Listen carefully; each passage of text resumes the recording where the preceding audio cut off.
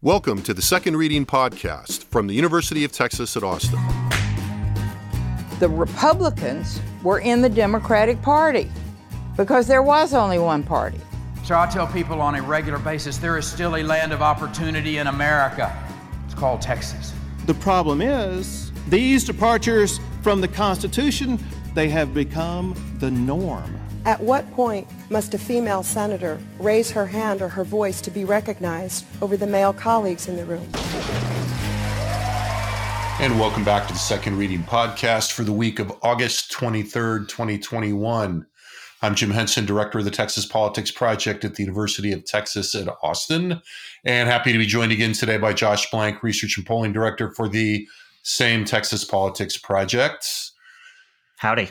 So, Josh, there's a lot going on, kind of. I guess. Yeah, geez. I don't know. It's a long list. It's a laundry list of things going on. Well, I think for the last couple of times that we've done this, we're kind of tracking public opinion and the rise of the pandemic and its impact on people and policy and politics in the state. And I think for the last... Shouldn't somebody? Yeah, good one. So for the last few weeks, we've kind of said, and there's also all this stuff going on in the legislature, but they were kind of stalled out because of the Democratic quorum break. And I think a couple of times we stopped to talk a little bit about filling in, some of the blanks there and talking about some aspects of that. But, here we are. The legislature appears to be back in business after the end of the Democratic quorum break that had paralyzed the legislature for the entirety of the first special session called by Governor Abbott immediately upon the end of the regular session and which carried into the first couple of weeks of the second special session also called, of course, by the governor.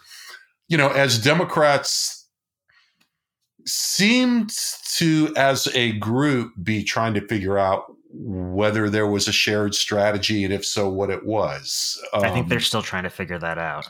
Yeah, a state that is continuing. So, at the end of last week, enough Democrats came back to the floor of the House for the House to barely make a quorum.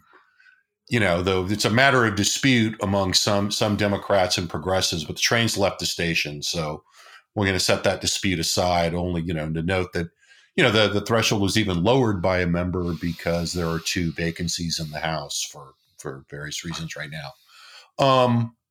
But making a slightly reduced quorum was enough to enable the House majority to refer bills to committee and to start the process of addressing some of the agenda items that were on Governor Abbott's special session call. Though, with only 2 weeks left in the session, it's unlikely they're going to get to everything. Well, I will, note, given, the pace and the agendas and the speed with which the committees are meeting and going through their agendas, they're going to give it the college try. Not that everybody believes in college is good. Don't get me wrong. I was to say, if the college try means 40 minutes of testimony, as opposed to for example.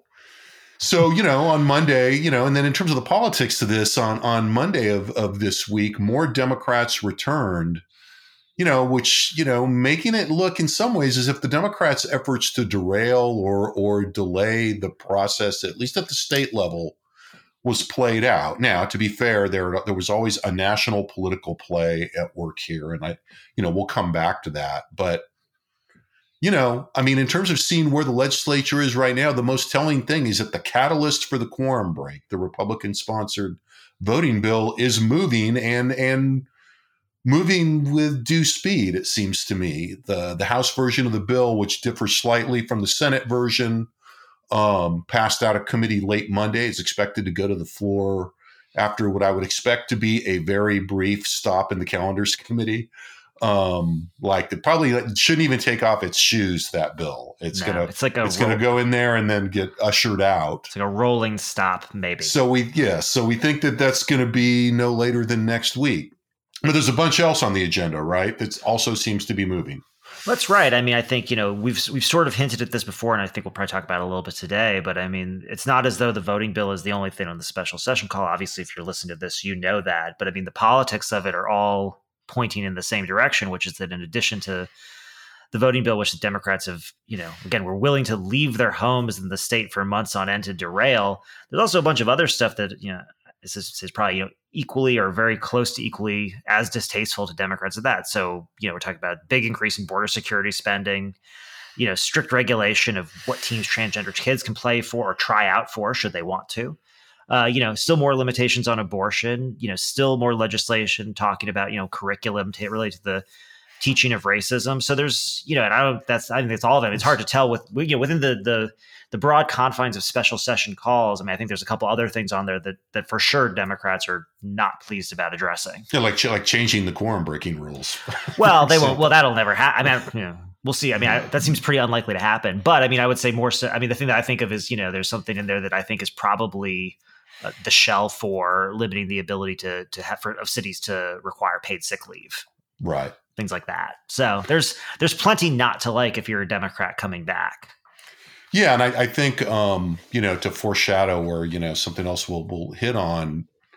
There are a lot of things that Democrats don't like, but I think what's interesting is that not all Democrats dislike all of those things with the same intensity, and that's causing some friction right now, which we'll get to. But for now, I mean, in terms of thinking about, where things stand for the Democrats, I mean, critics of the Democrats, I mean, Republicans with a certain amount of schadenfreude, but even Democratic, critics, who of course there are always many because, that's the nature of the Democrats, internal critics, are saying, did this make any difference?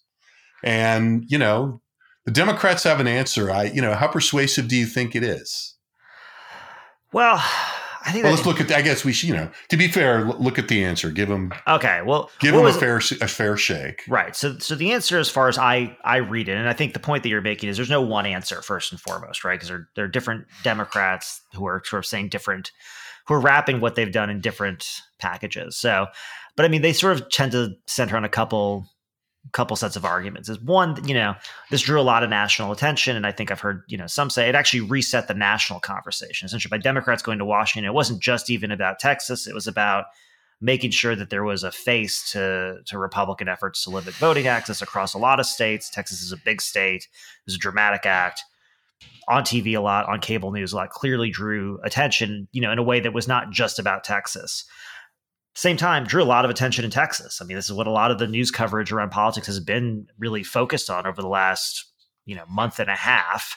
And I would say Republicans have spent much of the last month and a half really trying to reframe the debate around the voting and election bill because of all that attention. So really, which is actually further, led to more attention. I would say additionally, it has run down some of the clock. I mean, the governor has promised to call multiple special sessions until, his priorities are passed. Now, it's not clear how many of his priorities are his 1A priorities and how many are kind of 1B, 1C, and 2 that we could maybe not deal with until the next time. But there's, there are some, I would say there's a reasonably hard deadline coming up, and it's called the election, and then redistricting is a big part of that. So ultimately, there is only 2 weeks left in the second called special session. That's going to limit how much they can do within that time period. The House is not the Senate. Even if they move stuff through committee really quickly, they're still going to have delays in getting this stuff worked out because, they're a rowdy bunch and because they just have more rules they have to follow. But also redistricting is coming up, and that's going to take a lot of time and attention. And I'm not sure that they're going to want to be dealing with the internal politics of redistricting along with the nastiness of all this other stuff at the exact same time. So I think there are some things that they've accomplished, I would say, in that sense. That would be sort of the argument, I think. Does that sound right? I'm sitting here. Am I missing something? I mean, I think it's funny that, because this is only now sort of occurring to me, not really. But I mean, I think that Democrats all along have said that this was taking an ethical and moral stand that would be important to their constituents, whether they won or lost. And I think it's fair to mention that, whether it's, whether they've achieved that or not. I think, again, with all of these, I think all of these are kind of arguable in terms of, there was definitely a kind of call and response that went on between the Republicans between the Democrats that left and the governor and other Republicans, but particularly the governor, that in some ways just definitely kind of got out of hand. Yeah, in the sense of in the sense of the governor deciding to veto the legislative session, the legislative article of the budget and picking a fight with, seemingly unnecessarily with potentially, the entire legislature, certainly with the House. Mm-hmm. And so, there was something about provoking your enemy when you're, maybe at Sun Tzu or somebody, about provoking your enemy when you're weak. Mm-hmm. One might argue that they got some short-term gain out of that, but so if you're asking if there's other things that I could put on the list, if I was going to make the case, and if I don't sound persuaded, it's because I'm not entirely, but it's nonetheless, funny. I think it's fair to mention a couple of those things. No, it's funny. I'm sitting here thinking how cynical I am, sitting here saying, oh, well, and also their constituents hate it, so they're representing their constituents. Yeah. Of course, that too. But, I think that's right. I mean, that's important. And I'm kind of lining up for where I want to go next a little bit, because I think that was true, but I think that's also fed some unintended consequences, given the fact that it's ending up the way it is. So, one of the big unintended consequences is that, if we focus on the House again, since that's where we're all focused right now. I mean, the Senate I don't remember when the last time the Senate met was, because they passed all the bills and they actually are getting a little bit of summer. Yeah, they're out of Lake Austin right now. So, I don't know. I guess it still smells enough like liberty out there to enjoy yourself. But,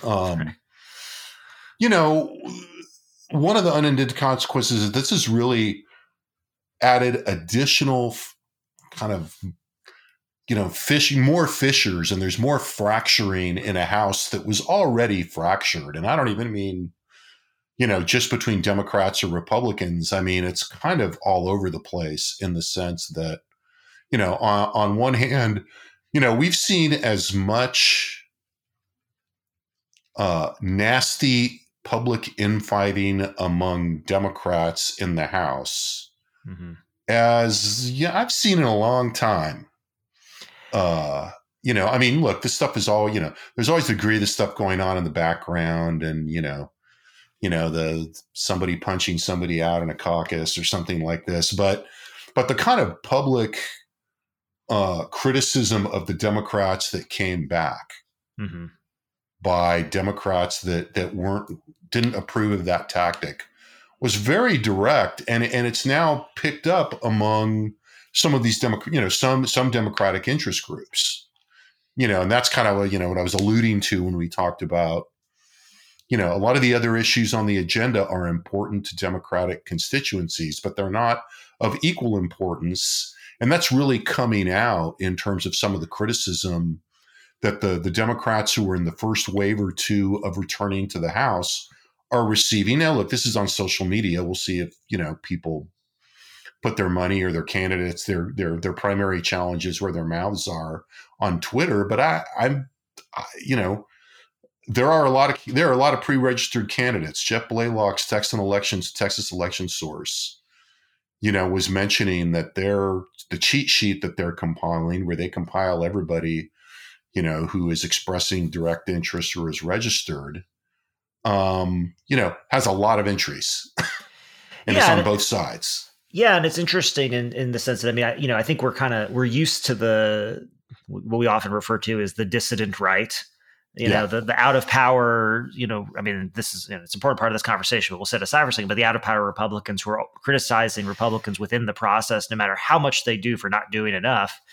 And this sort of national conversation, with the figurehead being, Alexandria Ocasio-Cortez of New York, and this idea of, primary challenges of moderate Democrats from progressive Democrats, and sort of, the fissures that creates. And particularly, this has been more sort of in the Northeast and some other places. We haven't really seen it too much in Texas, a little bit, Jessica Cisneros down there in Congress, but not a lot. And, you wonder, is this going to be the catalyst for more of that? And, this is one of the many questions that kind of remains to be seen, right?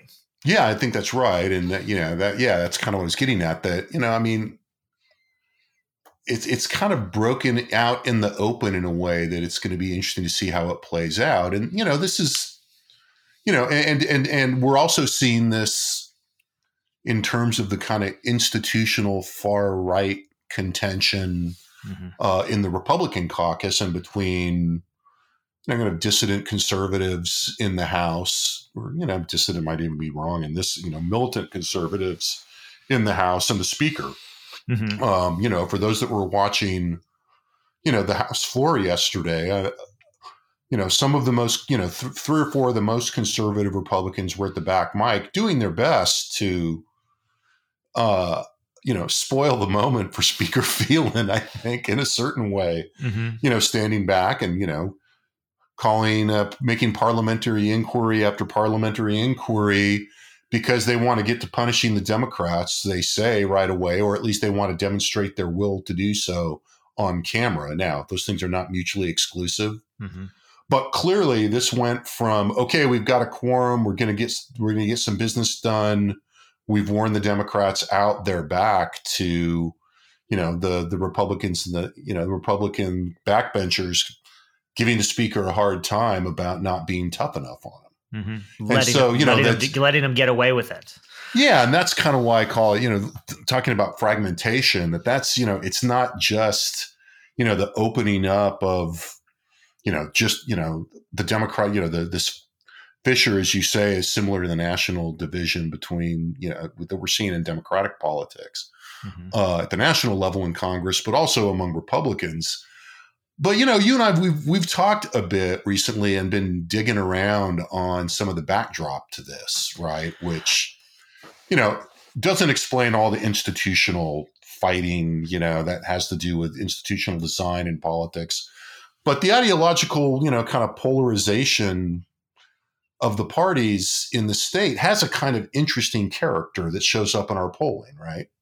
Yeah, I mean, I think, one of the things that I would, say, if I'm just describing the right for a second before I jump to the left, if you're thinking about sort of conservatism in the state, I would say the consistency of the conservative identification among Republicans is just a notable feature of Texas public opinion. And really what's kind of shifted is not, I would say the opinions of Republicans in the state, but it's actually the policy, right? And I've been saying this a lot actually recently, which is that as you get more and more conservative policy, the only way to satisfy conservative impulses is with still yet more conservative policy. And so we're starting to see some interesting, I would say light divisions on the right, but it doesn't really compare to what we see in some ways on the left. And it's not about divisions, but it's about, sort of, I think, a shift in attitudes in Texas that's sort of notable. And it really happened over the course of the Trump presidency, where when we asked Democrats, how they identify ideologically, unsurprisingly, this is Texas. It wasn't like, they were all jumping up and down screaming, oh, we're progressives, we're liberals, move the state to the left. But over the Trump presidency, there was a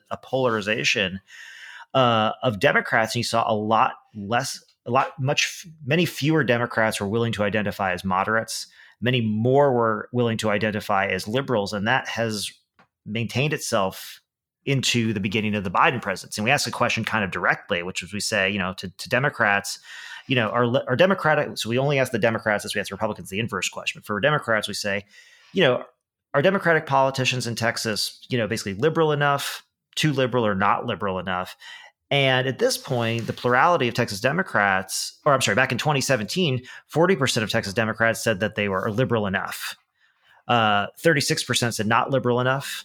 Today, it was 33% say liberal enough in April 21. So that's a drop of 7 points. The share who said that they're not liberal enough increased a few points. And, and I guess 9% say too liberal now. 19% say don't know. Right. And so we're kind of shifting a little bit, and you're seeing these sort of Yeah, I think to put a sharp, the sharpen that point. Basically it went from, a pretty clear plurality saying that Texas, but still not an absolute majority, 40%. Right. When 40% say you're liberal enough, and that's the most frequent response, you get the sense that that there's some stability in there. But, that dropped by 7 points in that period. Mm-hmm. And most of the migration went to not liberal enough, even though a few went to too liberal, which suggests that there are, the gravity is shifting, but it's not a wholesale rush. I mean, it's just not a big tilt, that you're, as you're seeing the kind of delayed following of the state Democratic Party and the National Democratic Party direction, to oversimplify just a little. It's not surprising that we're seeing this kind of friction a little bit more particularly as the other party moves farther to the right. And it makes sense in the historical sweep too, right? I mean, as Democrats become more competitive here, and they're becoming more competitive, really on the backs of younger, more diverse and more urban, urban living voters in the state, you're bringing new voters into a party. I mean, I remember a couple years ago at a Tribune festival, and this is a story I'm actually telling your story. So it'll just, perfect. You were at a Tribune festival event with somebody, I won't say who, you can decide if you want to, as a well-known political commentator who basically was sort of saying, hey, look, the only way the Texas Democrats are going to, be successful, I think this was in 2018 maybe, is if they can appeal to moderate whites again. And this has been this was sort of a discussion in the party for a number of years. Was okay, the Democrats, they've got this difficult choice here. I mean, it's almost a Sophie choice. Like, well, we can go and try to get the moderate whites, but then we're not going to have the progressive young people and the people of color. It's like, well, or we could focus on progressives and people of color, but we're not going to have the moderate whites. And that decision, I think, has been made at this point. But I think that decision has been made with a certain, I would say at a statewide level, probably. But it has the effect that it creates that friction where you do see people saying, nope, too liberal. Well, what's interesting about that? It's funny you would say the decision being made, because as you tell that story, which, I love being peripheral, having a walk on roll in, but there's a funny piece to that, which is that, I think that discussion is still pretty active behind the scenes, even if the policy thrust that we see from elected officials is as you describe it, I think more clearly, more to the left, more liberal, more progressive, whatever. But there's a piece of that that's really interesting, which is, have we really seen the litmus test of that until we have more statewide Democrats who are really in, the push comes to shove position of having to balance those constituencies and balance those impulses? I don't think we're ever going to find that litmus test, and I'll tell you why. Is because the Democrats are never going to win again. No, because no Democrat is going to win. No. I mean, I think it's partially that, but I mean, no, because no Democrat is going to win by appealing, as a moderate at this point. I mean, I think we've seen. But people win running one way and then govern another way. That has been known to happen. But there's a specific technical reason I mean that. I don't mean that it's not possible. I mean, I think we've seen a lot of, let's say older school, usually white male Democratic politicians run for statewide office, or at least I would say try to get the nomination to run for statewide office over the last 10 years with pretty limited success if there's competition.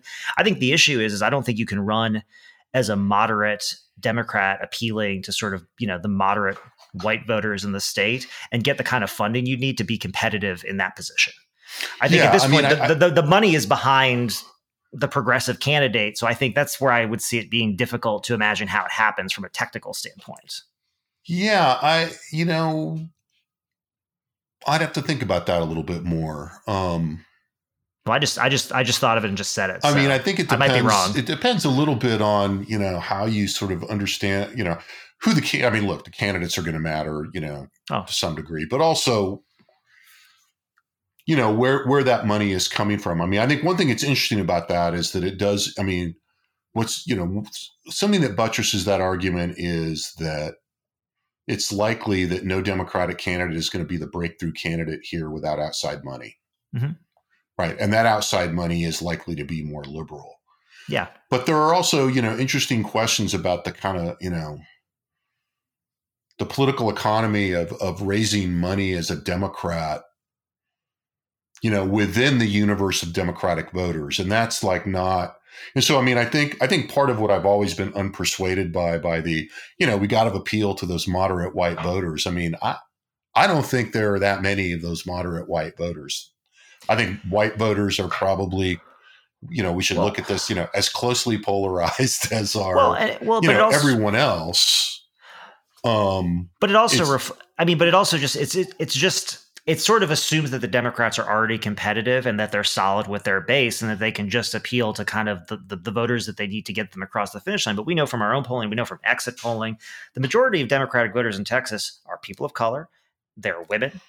And that, and that kind of makes up, that makes up the majority. And then you have about, probably about a third who are, white liberals, and then a mixture of the rest. So make up probably about the other 20%. Well, and let me complicate that factor with one more thing, which is that if you think about, and again, this is not true on all issues, but on many, take, for example, the policing issue, the white liberals in the party are, as a group, tend to be on many issues more liberal than are the Hispanic and Black voters. They tend certainly than the Hispanic voters. If their interest is in winning elections, they tend to be a little bit out over their skis. So, so that's another piece here. So we should wind this up because we're running out of time. But I mean, I think to circle back to where the Democrats are. I mean, I think, the state of play for Democrats' hopes of having something to show for this, I think, are still in the hands to some degree,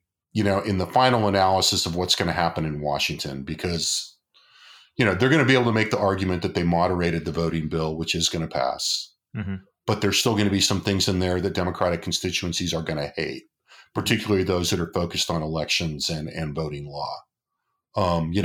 There is nothing in this bill that is going to make Progress Texas or the Texas Civil Rights Project feel like, they really brought home the bacon on this, right? I mean, I think, not to say that those people are unreasonable. They will recognize that the bill was worse in its first instantiation back in mid-May or mid to late May. And that's the new argument now that I think is kind of starting. Yeah, right. No, and I think that's what, and it's good that that's the new argument because that's what they got. Right. But, as we speak, Chuck Schumer and Nancy Pelosi are trying to move the John Lewis Voting Rights Act, which would then give, a new set of legal tools, at least as written now, to Texas Democrats to challenge laws like this, like they used to be able to prior to Roberts Court's decisions that gutted the Voting Rights Act. So I think that's hovering out there, but that's also, I don't know how much you've been following the national stuff, but, there has been some brutal fighting going on inside the Democratic caucus at the national level. The latest reporting today seemed to be that the speaker had once again gained the upper hand, as a lot of the insiders had kind of predicted she would. Interestingly enough, the big meeting that was being held today was not being held in the speaker's office. It was being held in Steny Hoyer's office, who is, the second ranking Democrat behind Speaker Pelosi, at one time a contender to be speaker, a competitor. But also by his nature, a much more moderate Democrat, even though he's been, a team player for the Democrats and all this, not to be confused about that. But I think it's telling that his good offices are being used for the final negotiations, hammering this out. Now, the immediate thing is the relationship between the big spending bill and the infrastructure bill. But the voting rights legislation got wrapped into that as a way of them trying to put pressure on the moderates, which I thought was politically very admirable and smart and, especially ruthless, which I kind of admired. And so I think we need to watch that, because it's hard, to look at where we are now and think that this session is going to end without them passing that voting bill. And, without, some Republicans are out for some blood. And I think that, in the Texas House, and I think there's going to have, someone's going to have to pay a price, and it's going to be interesting to see who they are. As you and I have talked about, a lot of the people that broke away early from the Democratic resistance were people that were closer to management in the House and had more to use, people that had chairmanships, people that had positions, or people that had been part of the effort to get Phelan elected speaker instead of another Republican. And I think we have not seen all of the politics of that play out yet. I doubt it. And so the next couple of weeks will be very interesting to see how that develops. We are at a couple minutes past 30 minutes, so I'm going to thank Josh, thank our folks in the Liberal Arts Development Studio in the College of Liberal Arts at the University of Texas at Austin. We talked about a lot of data today. I urge you to look at the data we talked about and much more at texaspolitics.utexas.edu. And so thank you for listening, and we'll be back next week with another Second Reading podcast. The Second Reading podcast is a production of the Texas Politics Project at the University of Texas at Austin.